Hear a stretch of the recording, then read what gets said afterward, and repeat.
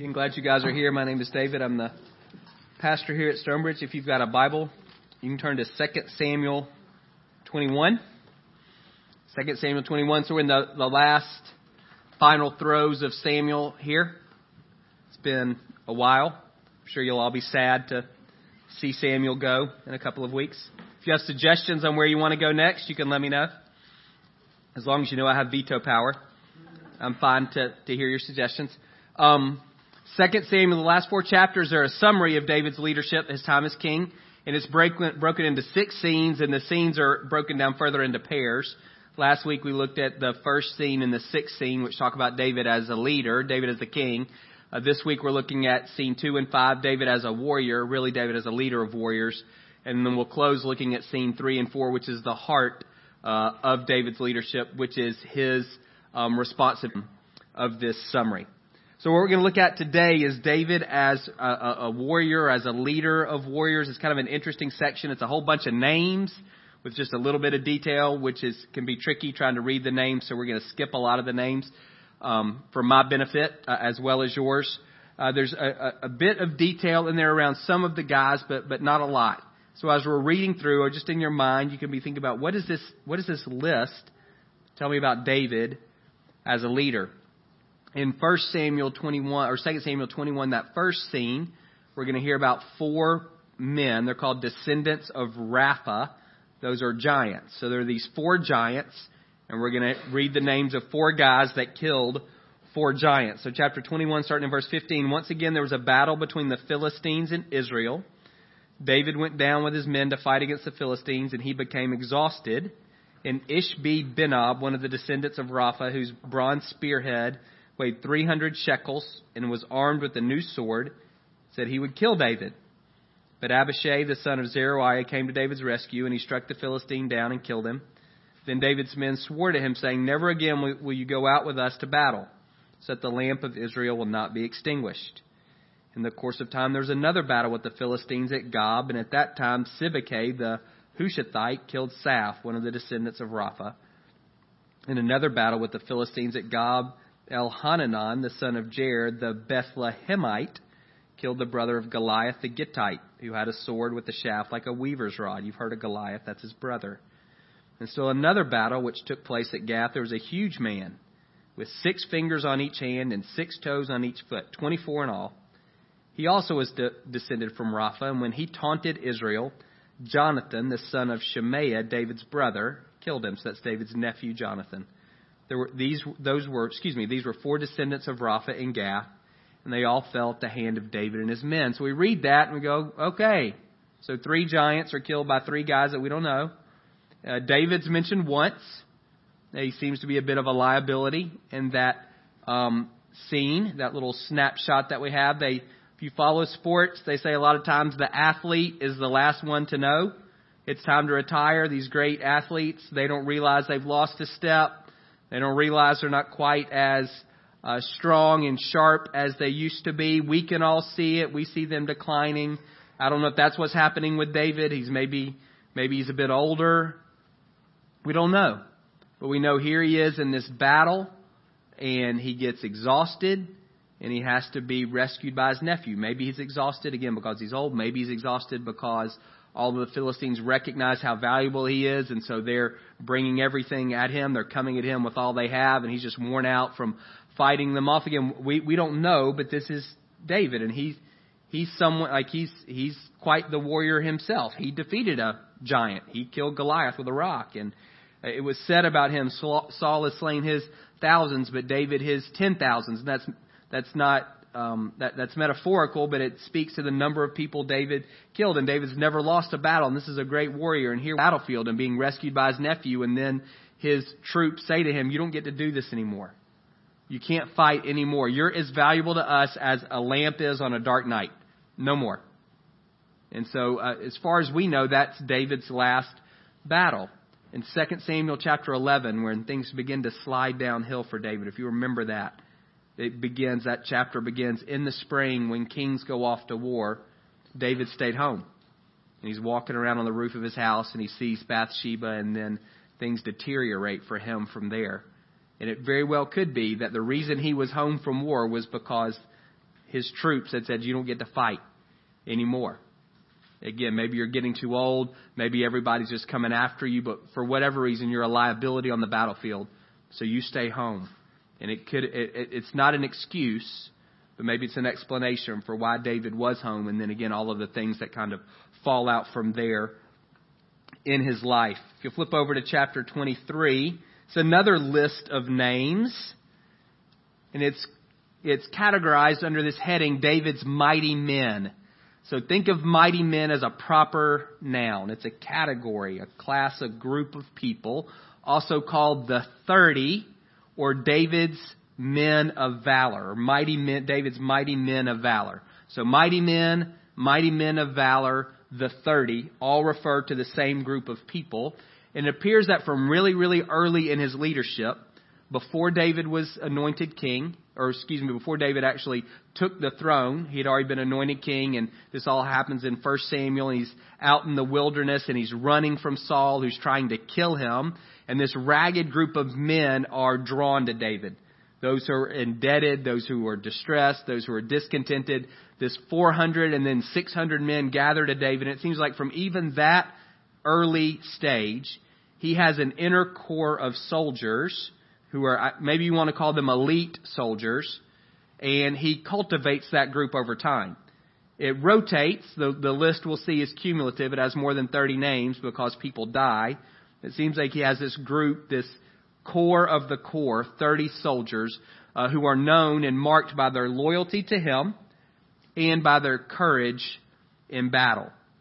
And so 2 Samuel 23 gives us this list of 37 names. We're not going to read all of them. We're just going to focus on the first couple where we get a little background on who they are. This first section will speak to us about the courage of David's mighty men.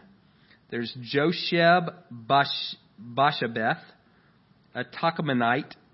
He was chief of the 3, and he raised his spear against 800 men, whom he killed in one encounter. 800 on one. Next to him was Eleazar, the son of Dode, the Ahoahite. As one of the 3 mighty warriors, he was with David when they taunted the Philistines gathered at Pas Damim for battle.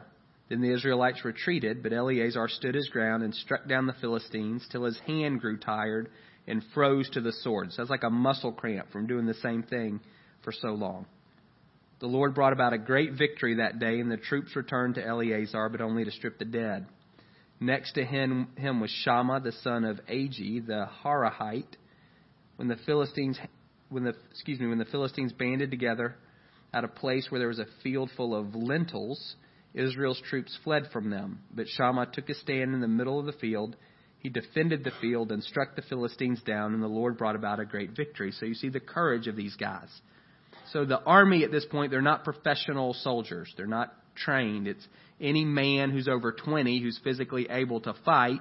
If there's a threat, then all have given a sword. And so I would imagine retreating is probably not uncommon. It's just regular guys who probably get scared. And in 2 of the 3 instances that we saw, the picture that the Bible paints is, so you've got one of these mighty men, and he's got troops on his left, and he's got troops on his right, and there's a Philistine army, however many guys that is, coming at him, and then he looks to his left, and there's nobody there, and he looks to his right, and there's nobody there. It's just him. Everybody else has retreated. But rather than falling back, he stands and he fights and he wins. The Bible says the Lord brought about a great victory in both of those cases. Both with this guy, Shammah, and this guy, Eleazar. That first guy that we read about, however you want to say his name, Josheb, he defeats 800 men at one time. So there's 30, and then within the 30, there's even 3. And that also seems to be a rotating group. And these 3 we see marked by courage. And now we're going to look, there's another group of 3. I think it's prior to this. And they show the loyalty that these men have to David. Another group of 3. During harvest time, 3 of the 30 chief warriors came down to David at the cave of Adullam, while a band of Philistines were encamped in the valley of the Rephaim. At that time, David was in the stronghold, and the Philistine garrison was at Bethlehem. So David's in a cave, and there's Philistines outside the cave. And then his hometown is Bethlehem, and there's more Philistines there. So 2 groups of the bad guys. David longed for water, and he said, "Oh, that someone would get me a drink of water from the well near the gate of Bethlehem." So the 3 mighty warriors broke through the Philistine lines, drew water from the well near the gate of Bethlehem, and carried it back to David. But David refused to drink it. Instead, he poured it out before the Lord. "Far be it from me, Lord, to do this," he said. "Is this not the blood of men who went at the risk of their lives?" And David would not drink it.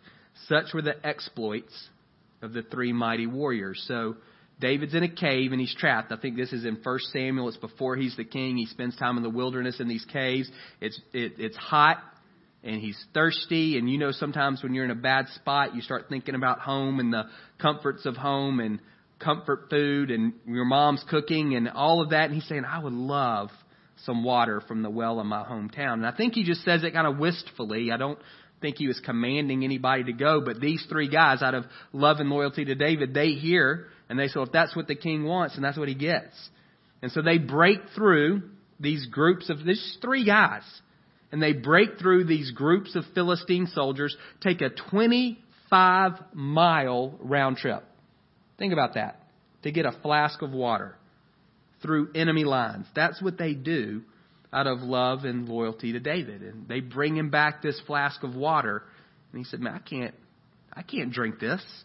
If Jesus turns water into wine, these guys have turned water into blood." And he's like, "I can't. This is your life in here. You risked your life for me. This is as precious as blood." And he pours it out before the Lord as a drink offering. Again, it's a demonstration of the loyalty that these guys have to him. 2 other guys that we've heard of as we've looked at 2 Samuel. Abishai, the brother of Joab, was the son of Zeruiah. He was chief of the 3. He raised his spear against 300 men whom he killed. And so he became as famous as the 3. Was he not held in greater honor than the 3? He became their commander, even though he was not included among them. That's a little confusing. So you have this group of 3, and Abishai, he had his own resume. He had killed 300 guys, and he wasn't a part of the 3, but he was the commander over them. And we've seen him in, as we've read through 2 Samuel, he's a commander in David's army. And he didn't just get that job because he was his nephew. Benaiah, a valiant fighter from Kabzeel, performed great exploits. And then it lists a few of them. He struck down Moab's 2 mightiest warriors. He also went down into a pit on a snowy day, and he killed a lion. He struck down a huge Egyptian. Although the Egyptian had a spear in his hand, Benaiah went against him with a club. He snatched the spear from the Egyptian's hand, and he killed him with his own spear. Such were the exploits of Benaiah. He too was as famous as the 3 mighty warriors. He was held in greater honor than any of the 30, but he was not included among the 3. And David put him in charge of his bodyguard. We've heard of this guy. He is in charge of David's personal bodyguard. Those 3,000 soldiers who are professionals, who are the most closely attached to David. Benaiah is their boss, and you can see why. He's a stud. Why would he crawl into a pit with a lion? Think of it as a cistern, a place where water gathers. You can't get the water if there's a lion in there. So he crawls down and he kills this lion. He's able to disarm an Egyptian who has a spear when all he has is a club. He's a fierce warrior. And then we have this list of guys, and I'm not going to read their names. The only name I want you to see, if you have a Bible, is the last one listed, verse 39. One of David's mighty men, one of these mighty men of valor, Uriah the Hittite, which again speaks, I think, even further to the treachery in David's betrayal with Bathsheba. This was a guy who was known and marked by his loyalty to David and his courage in battle. You saw the resume of the guys who are in the 30. That's not a popularity contest. You get in that group because of who you are and what you've done. And Uriah is in that group. And David knows Uriah is in that group. And yet David sleeps with Uriah's wife and then has Uriah killed. Again, it just speaks to where David was at that point in the depravity in his own heart. So again, reading that, David's hardly mentioned. One time he's a liability on the battlefield. The other time he's just saying, I would like some water. So what does this say to us about David's leadership? Why do we see these lists towards the end of 2 Samuel? One of the things I want you to know is that David was who he led. David was who he led. So that first group of 4 guys, they killed a giant. Well, David killed a giant. He killed Goliath, 9 feet tall, with a rock. He knew what it was like. David in 1 Samuel 16:18 is being described by one of Saul's attendants. And he describes him, this attendant describes David. He says he's a mighty man of valor. At that point, he's a teenager. He's a mighty man of valor. The exact same phrase used of these 37 guys. David was who he led. He was someone who had killed a giant. He was a mighty man of valor as well. Some of you, leadership is kind of part of your thing. You think that way. There's a lot you can learn, I would say, from those two sections. We're not going to dive too deeply into it this morning, other than for me to say this. Your capacity to influence others is directly tied to the depth of your testimony. Your capacity to influence others is, don't think of leadership as telling other people what to do. That's not it. Think of leadership as the capacity to affect who someone is, their character, and what they do, their behavior. Doesn't have anything to do with a position on an organizational chart. It has to do with your capacity to impact who someone becomes and what someone does. And that capacity is directly tied to the depth of your testimony. You could see David saying to whatever the guy's name was, who fought the 12-fingered giant, hey, listen, I know what it's like to have to face a guy who's 9 feet tall. And I know your guy's got 12 fingers. That's tough. But I know what that's like. This is what I've been there with you. I've been there. David could say to these mighty warriors, I know what it's like. I've led campaigns. I've led battles. I've been outnumbered. I know what it's like. He was who he led. And my encouragement to you, all of you have influence in the lives of someone. Don't think about your position and don't think about your age.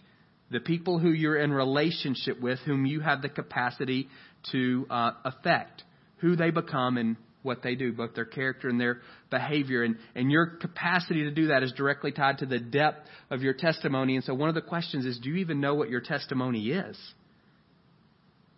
Do you even know what your testimony is? Are there areas of your life? And the answer is yes. You just need to think about them where you've been faithful to the Lord. You're not patting yourself on the back. You've just been faithful to the Lord. Areas of your life where God has produced fruit, not patting yourself on the back. He's the one that does that. Are you allowing those areas where you've been faithful and fruitful to benefit others? Where you can say to somebody, I know what that's like. I've been there. I've been in a hospice room. I get that. We've had a miscarriage. I get that. I've lost my job. I get that. I've been put in a position that I felt like I was over my head. I get that. Whatever yours is. Move to a new place. Whatever those things are. Do you allow the places where you've been faithful and you've seen the Lord produce fruit? Are you allowing God to use those to bless other people? Do you know your testimony? The depth of your testimony determines in a lot of ways your capacity to influence others. It's not bragging. It's just, this is the life that I've led, and I want to offer that to you. Do you do that? I'm not asking if you have a book deal. I'm not asking if you have a podcast. I'm not asking if you have a platform. Nobody's looking like, there's plenty of that. This is just people in relationship with other people who hear, hey, someone's struggling. Do you step in? Are you willing to share what you've been given? The second thing I want to say, and this is where I want to spend most of our time, when I look at these guys, we've talked about loyalty before, particularly David to the Lord and David's responsiveness. That's something that we've hit multiple times, so I'm going to move past that. One of the things that catches me about these men is their courage. And that's something that we don't talk about often. When I think about courage and living courageously, I really see it's a binary choice. We either live courageously based on our convictions, or we live compromised. To me, those are the only two choices. I'm either living courageously or I'm living compromised. And regardless of where you stand in your relationship with Jesus, I would say that is a true statement. You either live courageously based on your convictions, whatever those convictions happen to be, or you live compromised. And I want to encourage you this morning to live courageously based on your convictions. And my hope would be those convictions are rooted in who Jesus is and the life that He would ask you to live. So what is courage if we're going to live courageously? Courage is not an emotion. God commands us to be courageous, and God never commands us how to feel. So God says, love your neighbor. That's how you act. That's how you treat your neighbor. It's not how you feel about your neighbor. Forgive those who sin against you. That's not how you feel about people who've wronged you. It's how you treat them. God never commands us to feel a certain way, but He often commands us to act in a certain way. So if He's going to say, be courageous, the New Testament version of that is stand firm. If He's going to say to us, be strong and courageous, if He's going to say to us, stand firm, that has nothing to do with how you feel in the moment and everything to do with how you act in the moment. Being courageous doesn't mean you don't feel afraid. I would imagine if there's a 12-fingered man coming at me who is a giant, I would probably be afraid. If there's a 9-foot-tall guy with a sword and clad in armor and I've got a slingshot, I'd probably be afraid. If I'm in a battle and I look to my left and there's nobody standing next to me, and I look to my right and there's nobody standing next to me, I would be afraid. So that's not, courage doesn't mean we don't feel fear. Courage means we feel fear, but we don't let fear determine our decisions. We don't let fear drive us. We don't let fear win. We don't let fear be the boss of us, however you want to say that. I feel fear, but I still respond in obedience and faithfulness in spite of that fear. I don't know what the future holds. It's unknown, and that makes me nervous. But rather than that shutting me down, I move forward in spite of that fear. Courage is not a feeling, and it's not the absence of fear. It's a posture. It's a commitment to be obedient, to be faithful, regardless of the consequences, in the face of the unknown, in the face of our fears. Anybody can live courageously. These guys didn't live courageously because they were famous. They're famous because they lived courageously. Anybody can do that in the power of the Spirit. It doesn't mean that you never have fear. It doesn't mean that you're some kind of rock on the inside. It doesn't mean you're never nervous. It doesn't mean you're never anxious. It just means in the moment, you choose to be obedient. You choose to be faithful. You don't let fear run your life. I was thinking about it. There are tons of opportunities in our life to be courageous. There's lots of scenarios where that's needed. I thought of two in the Old Testament that jumped out pretty quickly, and I think they're ones that we all experience. I would say we need to be courageous, one, when we're presented with a new opportunity, and we need to be courageous, two, when our commitment to Jesus is being challenged. In either one of those scenarios, and those are things that we'll all experience on a repeated basis. When you're invited into a new opportunity, whether that's a new role, maybe it's a new relational role, to become a parent, to become a spouse, to begin to date. For some of you, it's moving into being a widow or a widower. Something new, some change relationally.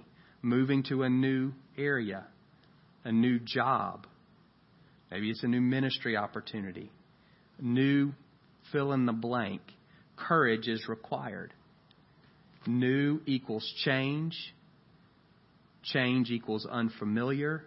Even if you love change, it's different, kind of by definition. And that requires some level of courage to let go of what's familiar and to let go of what's known and to step into something that's new and unknown and unfamiliar. I think of Joshua. You can go back and read the story. So Moses is a legendary leader, one of the greatest leaders in the history of the world. This guy, stuttering, stammering Moses, is called by God to lead his people out of bondage to the Egyptian slavery. So whoever you think the world superpower of the day is, that's Egypt. They were the dominant superpower of their day, and they had the Israelites under their thumb. They were enslaved. And God calls Moses to deliver his people, and Moses is reluctant, but eventually he says yes. And God uses him in a very mighty way. He works 10 miracles in Egypt to lead the Israelites out of slavery. And then they're leaving, they're moving out of the country, and they run into the Red Sea, which is a pretty big lake. And God says, why don't you just walk across it? Because it's a pretty big lake. Put your staff in it. And Moses does, and the water parts, and so dry land. Pretty significant deal. They spend 40 years, the Israelites do, in the wilderness because of their own hardness of heart and lack of trust in Moses. God leads the Israelites in victory over a couple of tribes, a couple of nations. There's a stretch in his life where Moses' face, if you can imagine this, literally glows because he's been in the presence of God. He has to wear a veil on his face because his face glows. Joshua is his right-hand man. Moses sins. God says, you're not going to lead the people into the promised land. Joshua is going to do it. You think about the shoes you got to fill. Your face doesn't glow. You haven't led people across a lake that turned to dry land. You've never whacked a river and it turned to blood. You've never spoken and had a plague of flies show up. You've never led your people in victory against a foreign nation. You've never done any of that stuff. And you're the guy who's supposed to follow Moses. And when Moses says to Joshua, it's going to be you, what does he say to him? Be strong and courageous in Deuteronomy 31. And Joshua 1, 3 times in about 5 sentences, God says to Joshua, be strong and courageous. This is something new, and it is significant. And it's beyond your abilities. It's beyond your scope. It's beyond your experience. I need you to step into this. You're the one I've chosen. You've got to be strong. You've got to be courageous. Some of you are facing new things today. Good things, not scary things. New things. I would encourage you. What does it look like for you to be strong and courageous? To not allow fear of the unknown to grip you. Make a decision. Move forward. Daniel 3, you know this story. Shadrach, Meshach, and Abednego. They're these 3 Jewish men who are in leadership in a pagan nation, Babylon, serving a pagan king, Nebuchadnezzar. And this pagan king, Nebuchadnezzar, has a great idea. Hey, I'm going to build a statue of myself, 90 feet tall, 9 stories. That's what we're going to do. And every time music plays, all of y'all are going to worship my statue. And Shadrach, Meshach, and Abednego won't do it. And then these other guys who are also leaders in the administration tell on them. Nebuchadnezzar, these guys won't worship your statue. They're jealous. That's what these guys are. So they tell on Shadrach, Meshach, and Abednego because they want them killed. And Nebuchadnezzar gets mad and he brings these 3 Jewish boys in front of him and he says, hey, why aren't y'all worshiping my statue? You're not going to do this. And they say, no, we're not going. He says, listen, you either worship my statue or you're going into the furnace. And they say in Daniel chapter 3, verse 16, one of the greatest lines in Scripture, King, our God can deliver us from you. He can deliver us from your furnace. But even if He doesn't, we're not worshiping your gods. We're not going to do it. Nebuchadnezzar throws them into the furnace. There's 3 guys who are thrown in, and he looks, and there's a 4th guy there, and it's Jesus. And so he pulls the 3 guys out. They're not harmed. Their clothes aren't burned. Their hair's not singed. They don't even smell like smoke. And Nebuchadnezzar says, nobody's talking about their God again. Nobody says anything bad about him. Courage. Their commitment to God was challenged. And what they said was, it doesn't matter. God can save us, but even if He doesn't, we're not going back on our commitment. We're not worshiping another God. Courage when their faith was challenged. What about you? When your commitment to your relationship with Jesus is challenged. Most of us don't have Nebuchadnezzars in our life. We live in the Bible Belt. You may have, maybe there's hostility. Maybe you do have some hostility, and if so, that will be an encouragement to you. For most of us, that's not where we live. There may be people who don't agree with our relationship with Jesus, but for most of us, there's not active persecution around that belief. We are challenged, though, by our own sinful desires. I want things and God doesn't want those things for me, and it takes courage. My commitment to Jesus is challenged by my own flesh. Usually the issue is not that we don't know right from wrong. It's that we don't have the courage to choose what's right. And that may be where you stand. The norms and values of our culture challenge our commitment to Jesus. You're going to have to swim upstream in some ways if you're going to honor Him with your life. When you're faced with those decisions, are you going to be strong and courageous? Are you going to say, listen, God's big enough to get me through this, but even if He doesn't, I'm not compromising.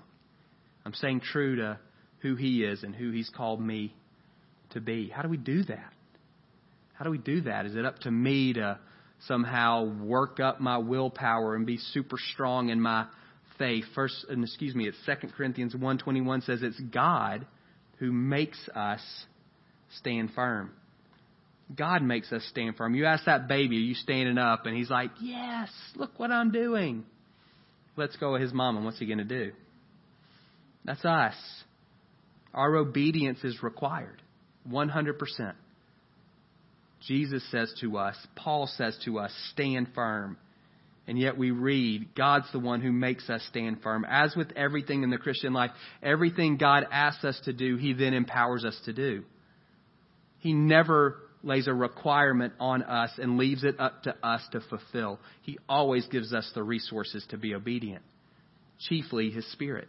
The Holy Spirit lives within us. If you go ahead and read 2 Corinthians 1:22, it talks about the Holy Spirit being given to us as a deposit, guaranteeing our inheritance. He's the one that makes us stand firm. He's the one that lives within us. You don't have to strengthen yourself. You don't have to stand firm on your own. You rely on the Lord to do that. Why does it matter? There's grace when we fall down. There's grace when we compromise. There's absolutely grace, 100%. 100%. But your choices do matter. Those two of those guys that we read about, Eleazar and Shammah, when everybody deserts and it's just them with the sword facing this Philistine army, and they win, and we read God brought a great victory about for Israel that day. He used those two guys. In 2 Samuel 7, God asked David to enter into a covenant with him. And what He says is, I'm going to give these people rest. That's my paraphrase. I'm going to make it so these people don't have to worry about their enemies anymore. That's my paraphrase. I'm going to put them in a spot. I'm going to plant them, and nobody's going to disturb them anymore.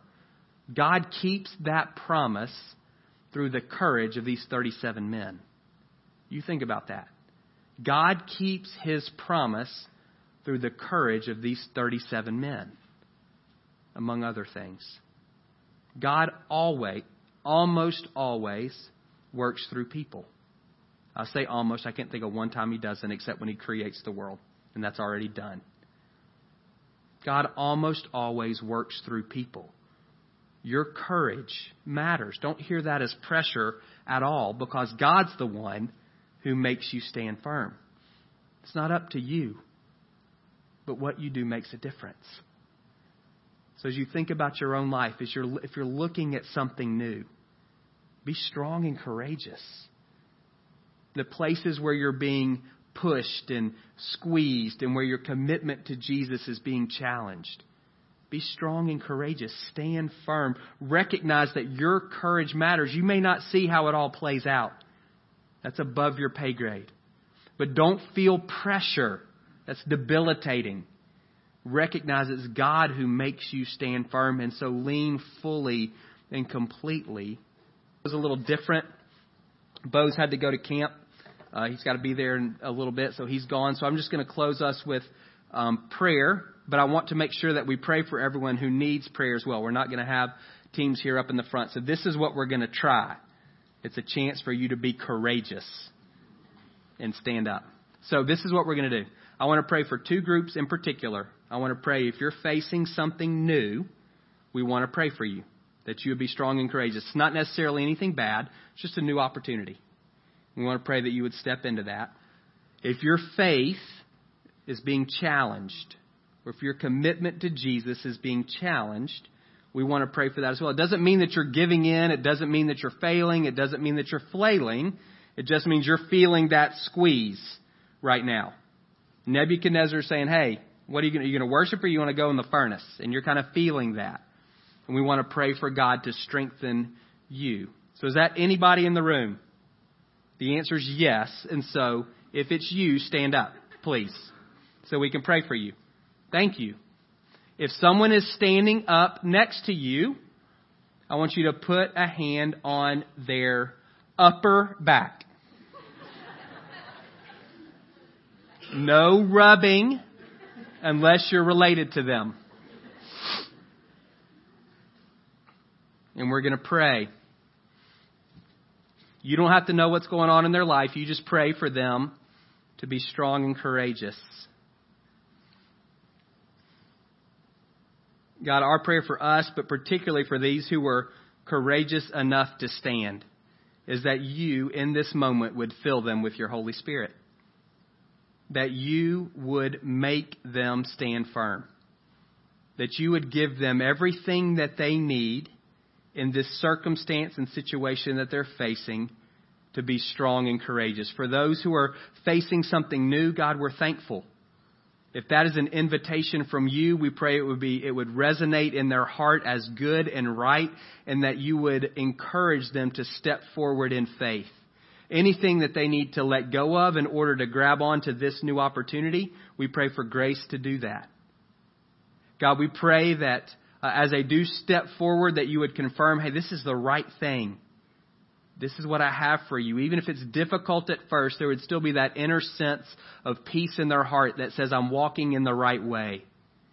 God, if it's a new opportunity that's not from you, then I pray that they would know in their heart it's okay to walk past it, and you would give them courage to do so, knowing there'll be another one that's even better than the one they're passing up. So for those facing these doors, these new opportunities, strengthen them now, Holy Spirit, we pray. God, for those who would say, my faith, my commitment to Jesus is being challenged, God, would you strengthen them? Holy Spirit, would you fill them? Would you give them grace, Father, to stand firm? We pray, God, that any attempts of the enemy to undermine them, any attempts of the enemy to weaken them, any attempts of the enemy to lure them into sin and destruction, we pray against those things. Everything that he means for evil, we pray you would use for good in their life. God, if there's hostile people in their life, we pray for grace to love them and to bless them and to pray for them. And that the hearts of those hostile ones would change first towards you and then towards these men and women. God, if it's just living in Marietta, living in Cobb County versus the convictions that they have about what life should look like, would you give them grace to continue to choose to be faithful? Even if they're the only ones, would you give them grace to be faithful? And my prayer is that they, if they're Shadrach, they would find Meshach and Abednego. They would realize they're not standing alone, that there are others. There's always others.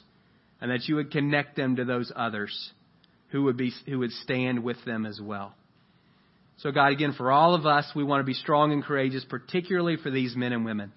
We pray again that you would seal this commitment in their hearts to stand firm until the end, and that their testimony would be that you have enabled them to do so. In Jesus' name, amen.